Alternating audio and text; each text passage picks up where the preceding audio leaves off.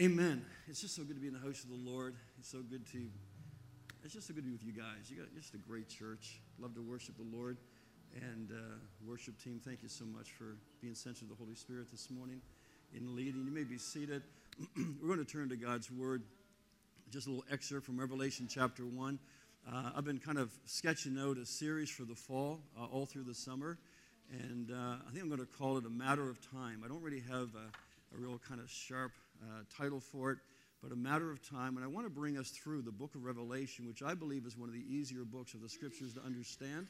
If you don't come with an agenda, you don't come with some preconceived theology, you let the Word of God speak for itself.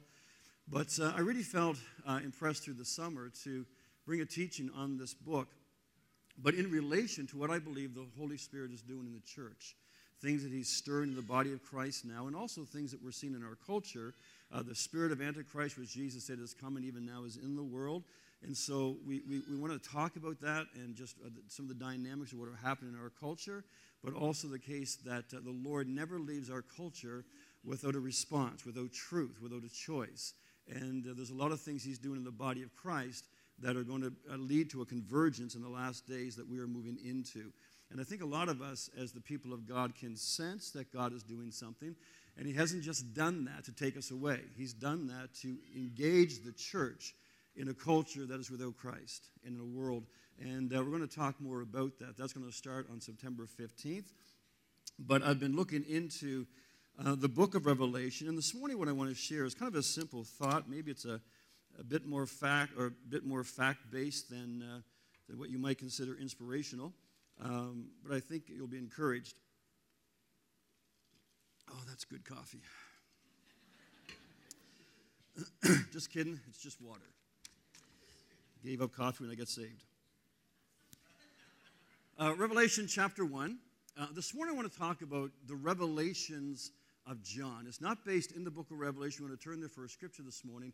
But I want to talk about just simply the ongoing revelations that John had in his relationship with Christ over the years that really radically changed this man who we don't really realize when we read the scriptures sometimes because we pass over a lot that is written. But John really was a lot like Peter.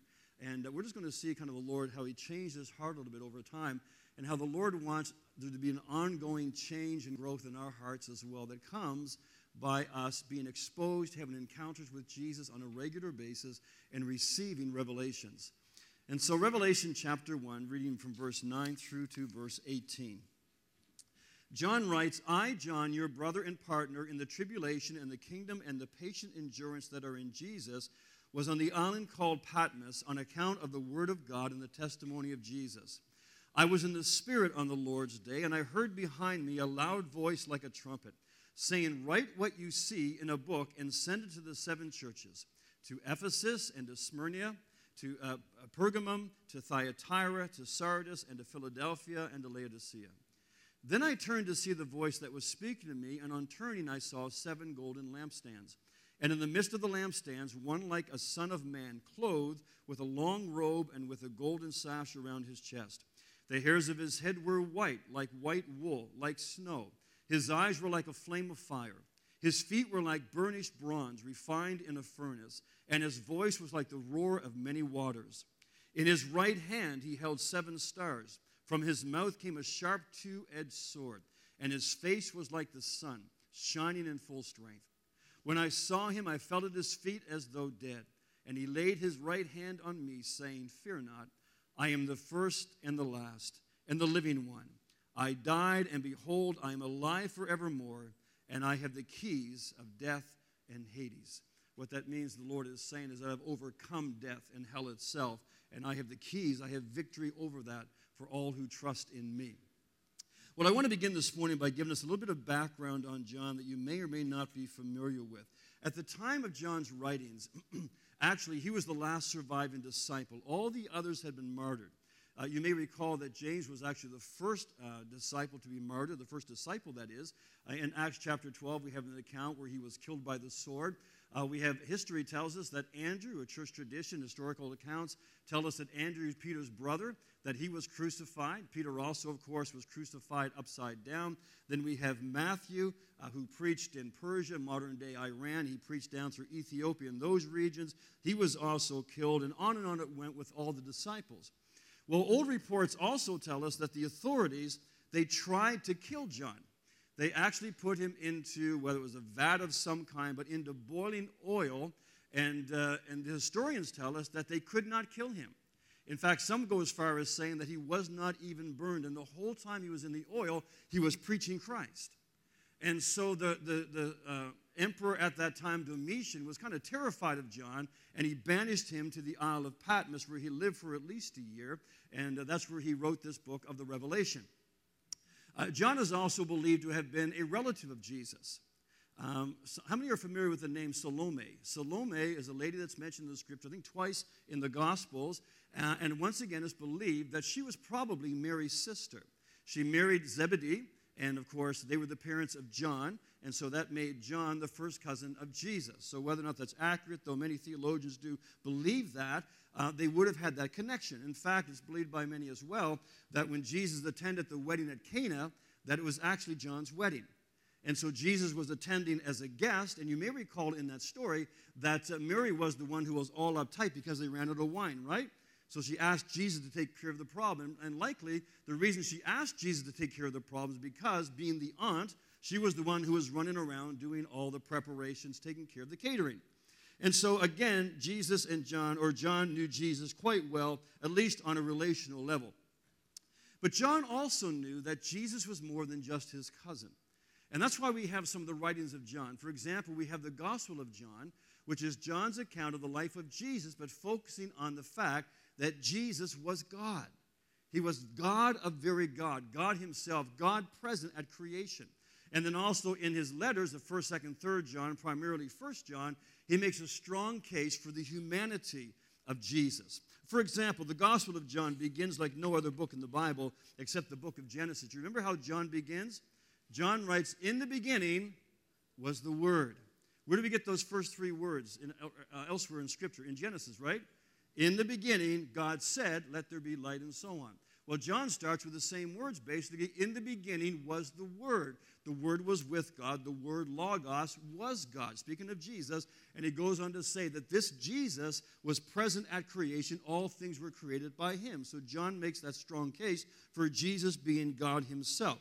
Now, it's believed that John was probably at least late 90s, perhaps even over 100 years of age when he died.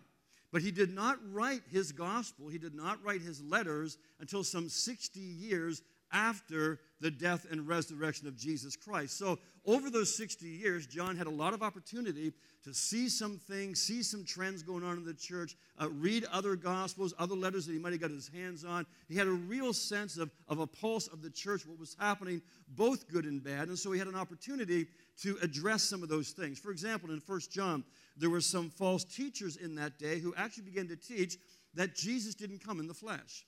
And one of the reasons they grappled with that was because they began theologically to associate the flesh with sin. So they couldn't get their mind around, well, if Jesus is God and he's without sin, how can he be without sin if he has a physical body? And so they come up with their own theology saying, well, he must have had a body. He must have been more of a spirit. I mean, he was very kind of tangible, but more like a spirit, a ghost, something kind of ethereal, but he didn't have a body just like us. And so John writes these words in his opening verses of 1 John. He says, "That which was from the beginning," speaking of Jesus, "which we have heard, which we have seen with our eyes, which we have looked upon and touched with our hands, we proclaim also to you." In other words, it was a polite way of John saying, listen, guys, you don't know what you're talking about. I was there. I knew Jesus. I walked with him. In fact, I spent a lot of time with him. He was who he said he was. And John was really the only one who could say that. He had a personal knowledge of Jesus. Now, what's important is he didn't just stop there. A lot of people might have thought, well, hey, I've had the opportunity of walking with Jesus. I knew Jesus. Well, the wonderful thing about John is he didn't just know Jesus in that relational way. He had a growing revelation of Jesus. What I mean by that, and many of you are familiar with this, but when you read the first three Gospels of the New Testament, Matthew, Mark, and Luke, they're called the Synoptic Gospels. One of the reasons because they're quite similar in their accounts and their stories and their timeline of Jesus' ministry. They mostly deal with the third year of Jesus' ministry. They touch on a couple things at the beginning of Jesus' life, but then they jump right ahead to where John was put to death, which is the third year of Jesus' ministry, and they go on and they talk about Jesus' life in that context. And so they're called the Synoptic Gospels. They give a synopsis of Jesus' life in that time frame. What's unique about John is you find so many stories and so many accounts of Jesus, insights into who he was, that you don't get anywhere else. For example, the Gospel of John is called the Red Letter Gospel. And why is that? It's because so much of the Gospel of John is actually just the words of Jesus. There's more red letters for those who read letter Bibles in the Gospel of John than any other gospel, because it really focuses on hearing from Jesus himself. John is also called the love apostle. He's the one who uniquely recorded the words of Jesus in John 13 when Jesus said this, "A new command I give you, love one another. As I have loved you, so you must love one another. By this, everyone will know that you are my disciples, if you love one another." That is, if you love one another the way that I have loved you. And of course, it reiterates that command in 1 John 4 when he says, if anyone says, I love God, and yet hates his brother, he's what? He's a liar. The love of God is not in you. But the point in this is that there is a growing revelation that John has experienced over the course of his life, because John did not start out this way. This is not who John was in the beginning. It's believed, for example, that John and Peter actually grew up together. Peter had a brother. His name was Andrew. And it's believed that Andrew and Peter's father passed away when they were young. And Zebedee, John and James' father, took them under his wing, raised them, taught them a craft, taught them how to fish. That's why you often see them fishing together, hanging out together, doing things together, because they spent probably a number of years together being raised by the same father. And so John, like Peter, would have been what the Scripture referred to as being uneducated in that day, according to that day's standards. For example, in Acts chapter 4, we have the case where Peter and John are arrested.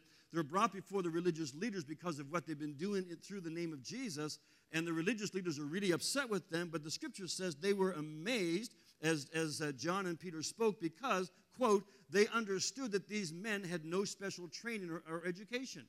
Another translation says that they were unlearned men. They were common men. But I love what the following verse goes on to say. It says that then they realized that Peter and Peter and John had what? They had been with Jesus. Isn't that a great compliment? That according to the world's standards, you may not be considered that smart, that intellectual, but one thing I can't deny is you've been with Jesus. Because you know some stuff we don't know. There's something in you that's not in us. There's a reality, a dynamic in you that can't be taught in higher education. But that's who these men were. But that's basically where John comes from. So what I want us to see is that John really is a lot like Peter. As you're going to see in just a moment, he's really rough around the edges, just like Peter. In fact, Jesus gave John and his brother James the nickname, what? Sons of Thunder, the Thunder Brothers. That's even better. It sounds like WWF or something, the Thunder Brothers, you got me on a rabbit. I'm not going to go there. Sons of Thunder, let's stick with that. Okay, that's found in the Gospel of Mark chapter 3. It's an Aramaic term that essentially means that they were hot-headed. They were impetuous. They were disruptive. They were the ones that, always spoke too quick.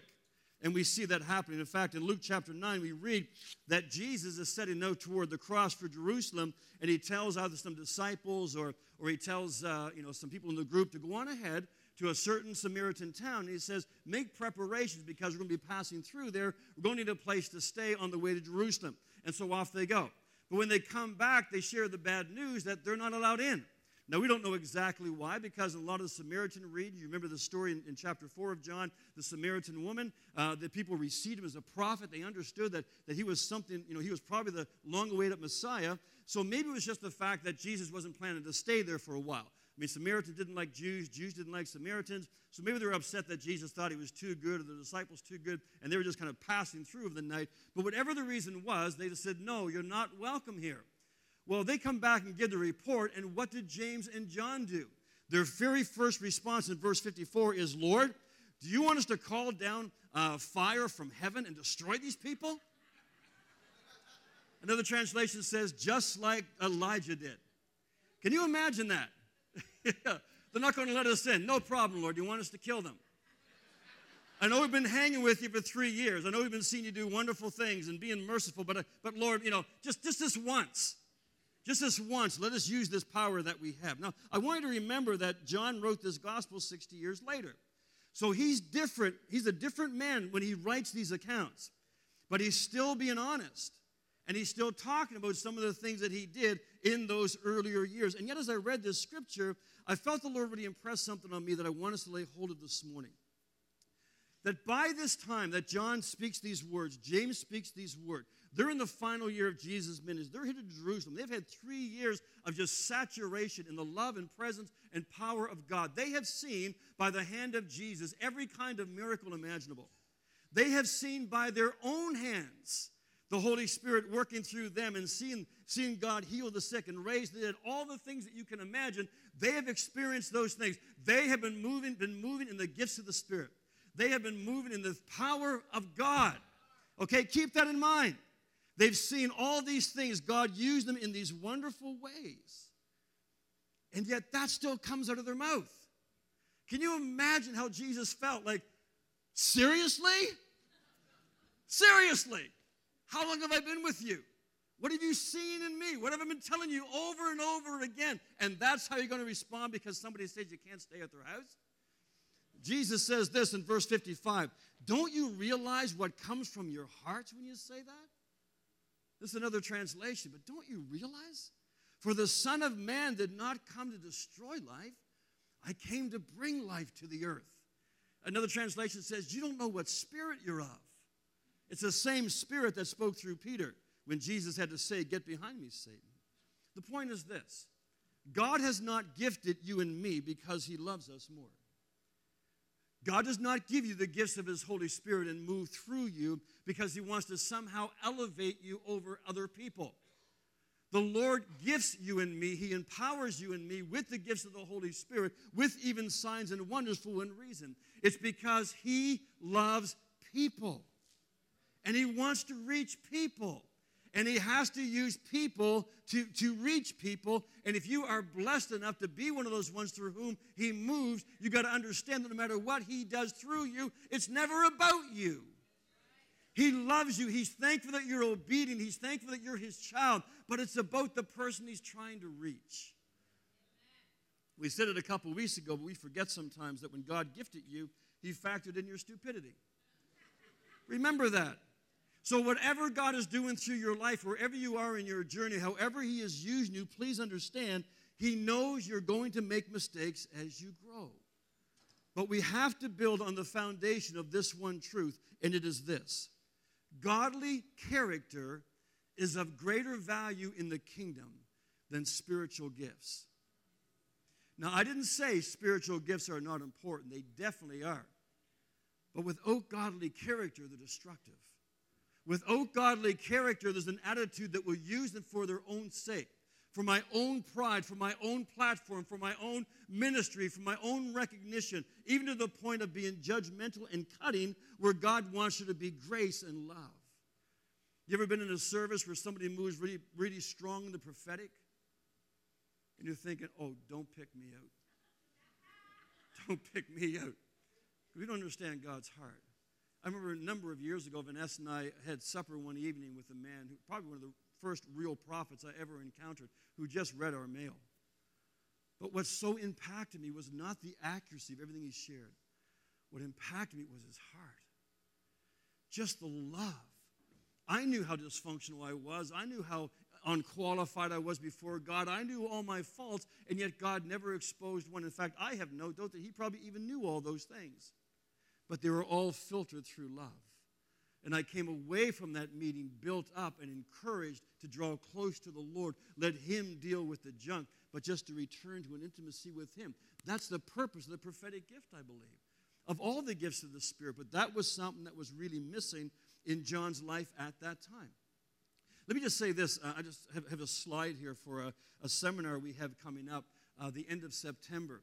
And it's with a dear brother over in Prince Edward Island. His name is Joshua Hofford. He's the director of Wind Ministries, and had a chance to take in a seminar with him and some of his friends from India a few weeks ago. And so I asked him if he might come back, because I thought it'd be wonderful to have a morning together, just 3 hours, 9:30 to 12:30, but just to have a morning together of us just kind of getting refreshed, refocused, and just no matter where you may be in your walk with the Lord, whether you've been stepping out or not, or moving in the gifts or not, whatever it may be, I just thought it'd be a wonderful time for us just to get refocused and say, okay, Lord, maybe you need to get back on track, need to get realigned with what you're doing. And so, as the title implies, it's going to be a morning just about reigniting and just reviving that passion. If either you've kind of slipped away from that a little bit, or you just got discouraged, feeling like, I don't know, I've stepped out or whatever, I'm trying to be used by God, but it seems like I fall on my face, whatever, I guess it's just not for me. Wherever you may be on that line, I want to encourage you to join us for a few hours that morning. You'll hear more in the weeks ahead. But one of the things I asked Josh to focus on, which I think is so vital that we miss in our culture, is the correlation between the charismata, the gifts of the Holy Spirit, and the development of character in our lives. It's so important that those two things grow in tandem if we really want to maximize the ministry of the Holy Spirit through us as He intends. So that's Saturday, September 28th. You'll hear more, but just maybe tuck that in the back of your mind. We'd love to have you with us. Now, getting back to John, John is called the apostle of love, or the love apostle, but he was a long way away from that. That's what I want us to see. When he said to Jesus, let us call down fire and destroy these people. Okay, he wasn't really in a place of love. In fact, it was only a short time before that, a couple of verses before that, in that same passage that John said, Lord, we came across somebody casting out demons in your name, but we put a stop to it because he doesn't follow you like we do. Can you imagine that? Can you imagine me being on the street corner and seeing somebody who's demon-possessed being set free? They say, whoa, whoa, whoa, whoa. You go to Moncton Wesleyan. What are you doing? That's a glad tidings thing. Now, I'm kidding, right? But that's how silly it would be. And, of course, Jesus has to rebuke him with that. And then in Mark chapter 10, we have John and James. They ask Jesus, they say, Jesus, when you finally come into your place of authority, you begin to rule, can one of us sit in your right hand and one of us sit in your left hand? In fact, they said that loud enough that the other disciples heard them. You can imagine how they felt. Because basically what they're saying was, when you come into your kingdom, can we boss around the other disciples? Can we be over them? And Jesus said, no, you don't know what you're asking. Now, there's another account of that happening again. And a lot of people think, well, that's just the disciples, the Gospels just mention it again from a different angle. But I believe it really happened a second time. Because the second time we have a different character introduced in the story. We have Salome making the request. And what that says to me is that Jesus turned down John and James. But you know the Jewish culture, right? Women carry a lot of weight, a lot of authority.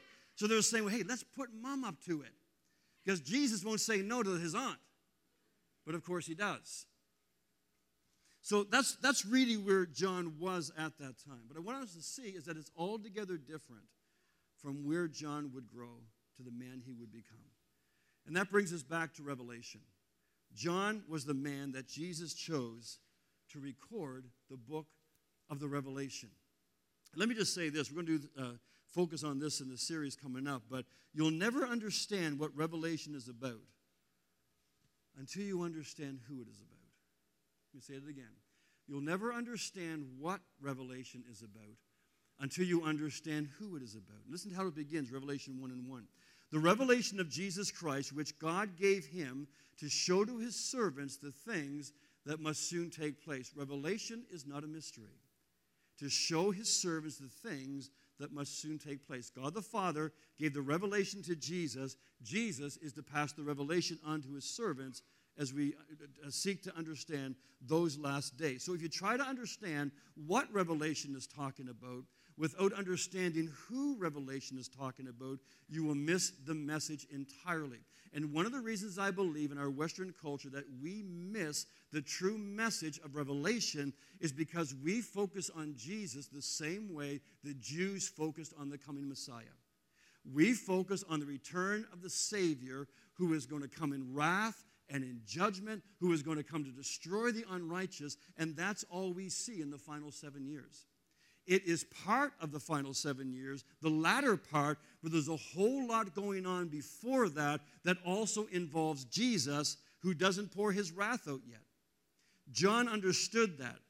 John was the one who understood it's the same Jesus who said, I did not come to destroy people's lives. I came to save them. And when you get that, then you begin to get that end times is not about an escape from tribulation. It's about an entering into a time of tribulation with an unprecedented harvest of souls into the kingdom of God. Until that moment when Jesus has no choice, time has run out, and the wrath of God and judgment is poured upon the Antichrist and his system and all the unrighteous who've given themselves to him. That is going to happen. But you see, the Jesus that we see revealed in Revelation 1:1, he is not only the coming king in the sense of establishing the kingdom, he will do that. He is also the Savior who comes even in the last days, even in the darkest days. He comes in the darkness to seek and to save the lost until the very last moment. And he's going to do that through a church that is full of the Holy Spirit and that burns bright in those days. Well, there's more to it that we'll share. But John had that revelation, a revelation that was growing in the knowledge of Jesus Christ. The Gospels of Matthew, Mark, and Luke, again, were written many years before the Gospel of John. They focus primarily on the third year of his life and ministry. And John shares some things that you don't find anywhere else. I got a quick list here for you. John chapter 2, we have Jesus' first miracle at the wedding of Cana. John chapter 3, we have Jesus' encounter with Nicodemus. And you just see his heart trying to reach into the religious establishment. John chapter 3, verse 3, classic scripture, you must be born again.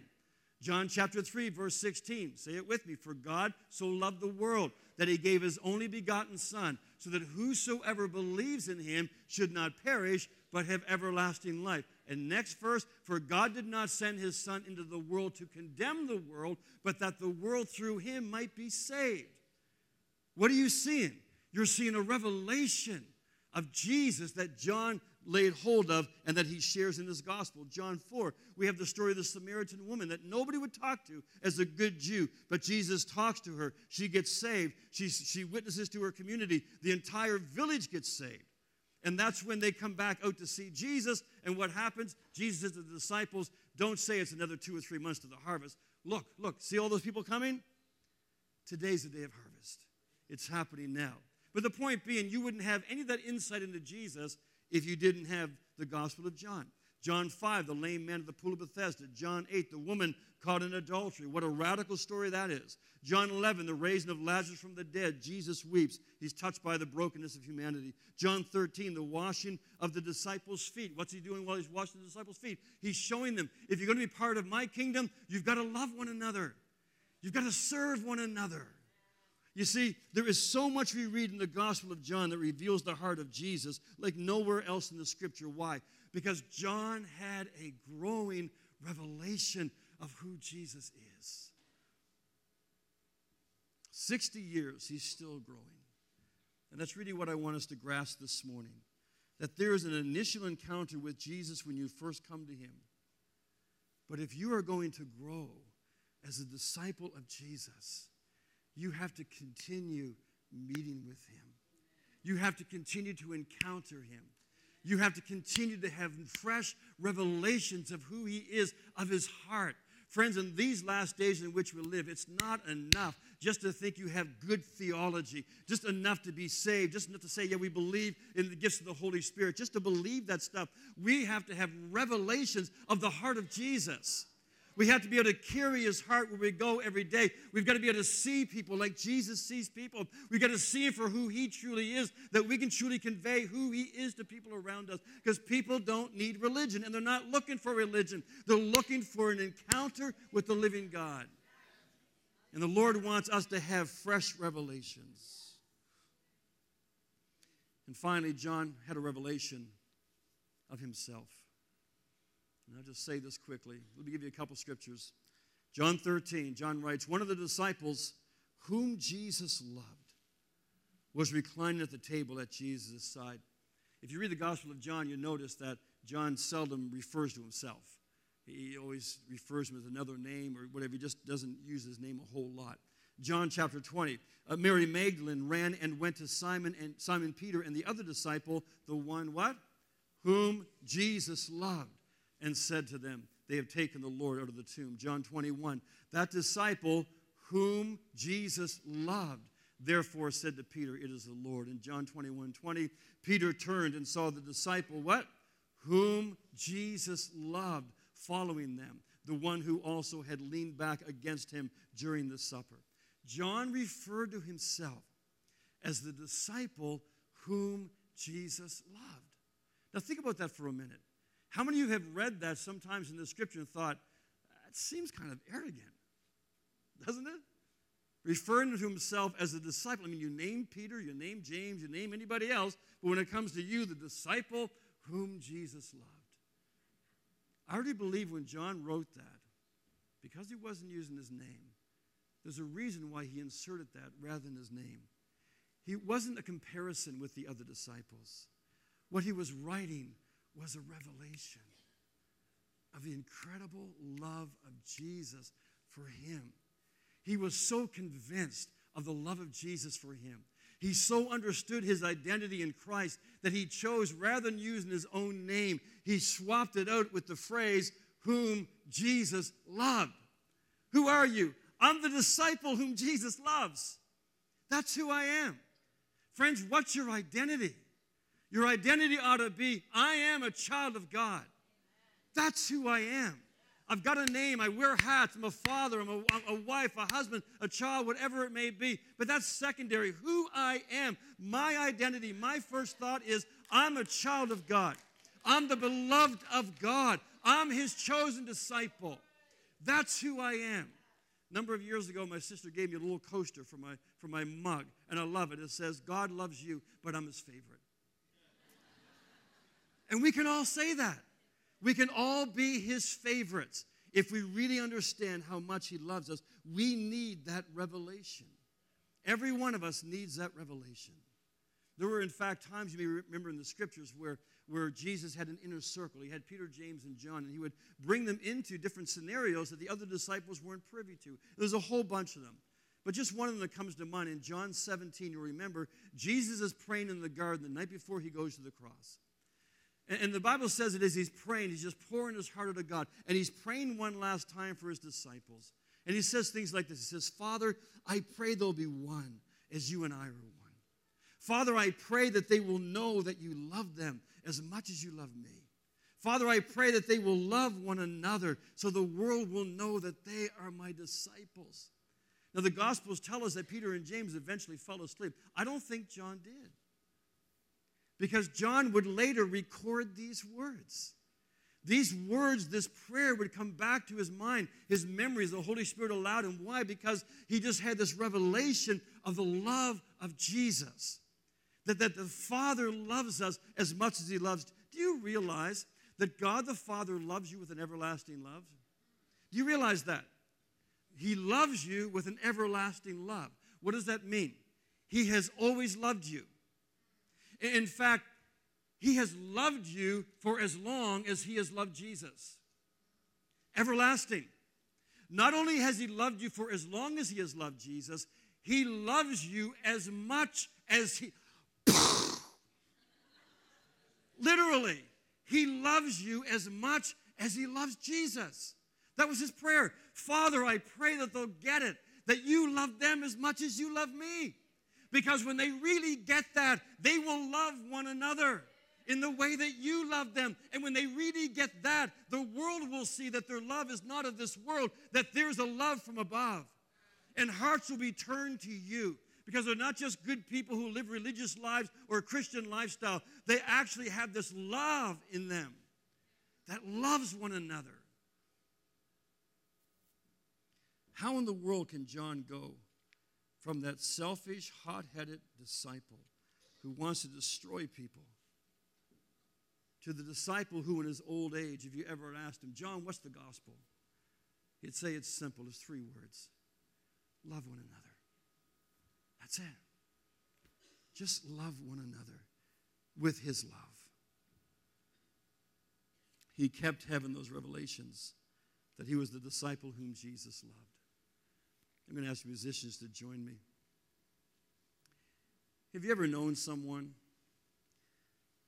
who was in an abusive relationship? I'm sure we all have. I can remember in high school, I can remember just some of the most, in the natural, some of the most attractive people. I remember this one girl, just absolutely beautiful, and not just beautiful physically, but just a wonderful person, a kind person. And somehow she got matched up with some guy in the football team, and he was just abusive. He took it for granted.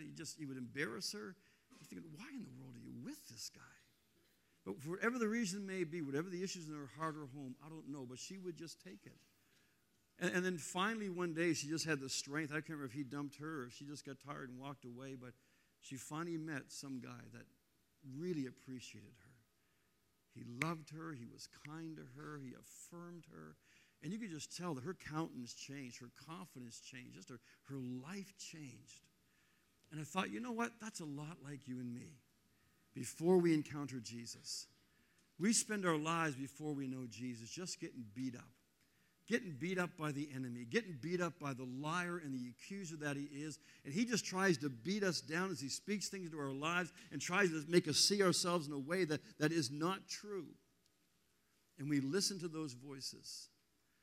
But if you allow yourself to have a face-to-face encounter with Jesus Christ, then you'll finally begin to realize that you are the disciple whom Jesus loves. You are the person whom Jesus loves. And you know what? I can stand here all day, and I can tell you that till I'm blue in the face. But nothing will ever change until you have an encounter with Jesus and you hear him say, I love you. You are precious. You are valuable. I have a plan for you. I have a purpose for you. I believe in you. I want to walk with you. I want to minister through you. I want to just help you fulfill the purpose for which you've been made. You are precious. But that will only happen as you have encounters with Jesus yourself, as you have fresh revelations of Jesus yourself. You may be here this morning and you've known the Lord for a number of years. You've been a Christian for a number of years, but there's no real joy.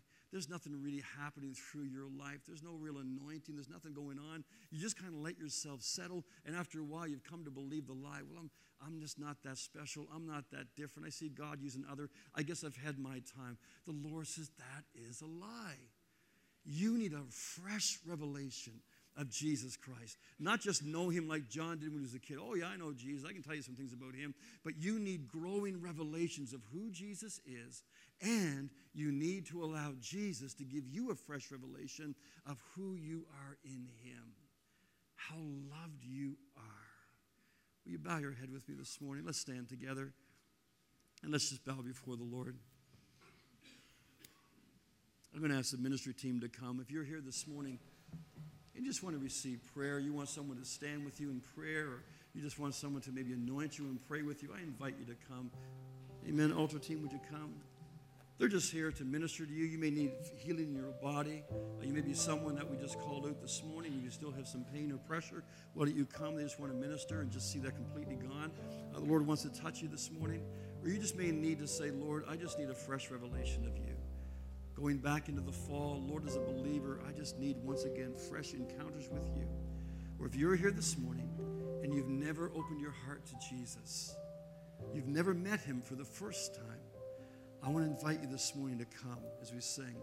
I want to invite you to come, stand in front of one of these people who would love to pray with you, and I want to invite you to open your heart to the love of Jesus. You might say, I know about Jesus. Yeah, I know enough. I was raised in the church or heard mom or dad talk about him, whatever the case may be, but you have yet to have your own personal encounter with him and a revelation of his love for you. I want to invite you this morning to come. Will you bow your head as musicians play softly? I want to pray a prayer, and I want to invite you to pray after me. All of us are going to pray, but if you don't know Jesus this morning, I want to invite you to pray this from your heart and receive him. Let's pray. Dear Jesus, I thank you that you love me. I thank you that you died for me so my sins could be forgiven. and paid for, and I could have a relationship with my Heavenly Father. Jesus, I acknowledge that I am a sinner, but I turn to you this morning, and I ask you to forgive me and to wash away my sin.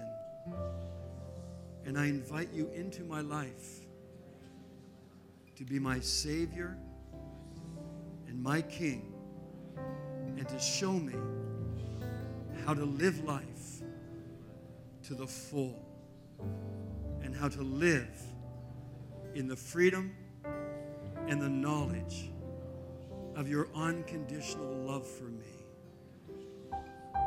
I open my heart to you, Lord, and I receive your love.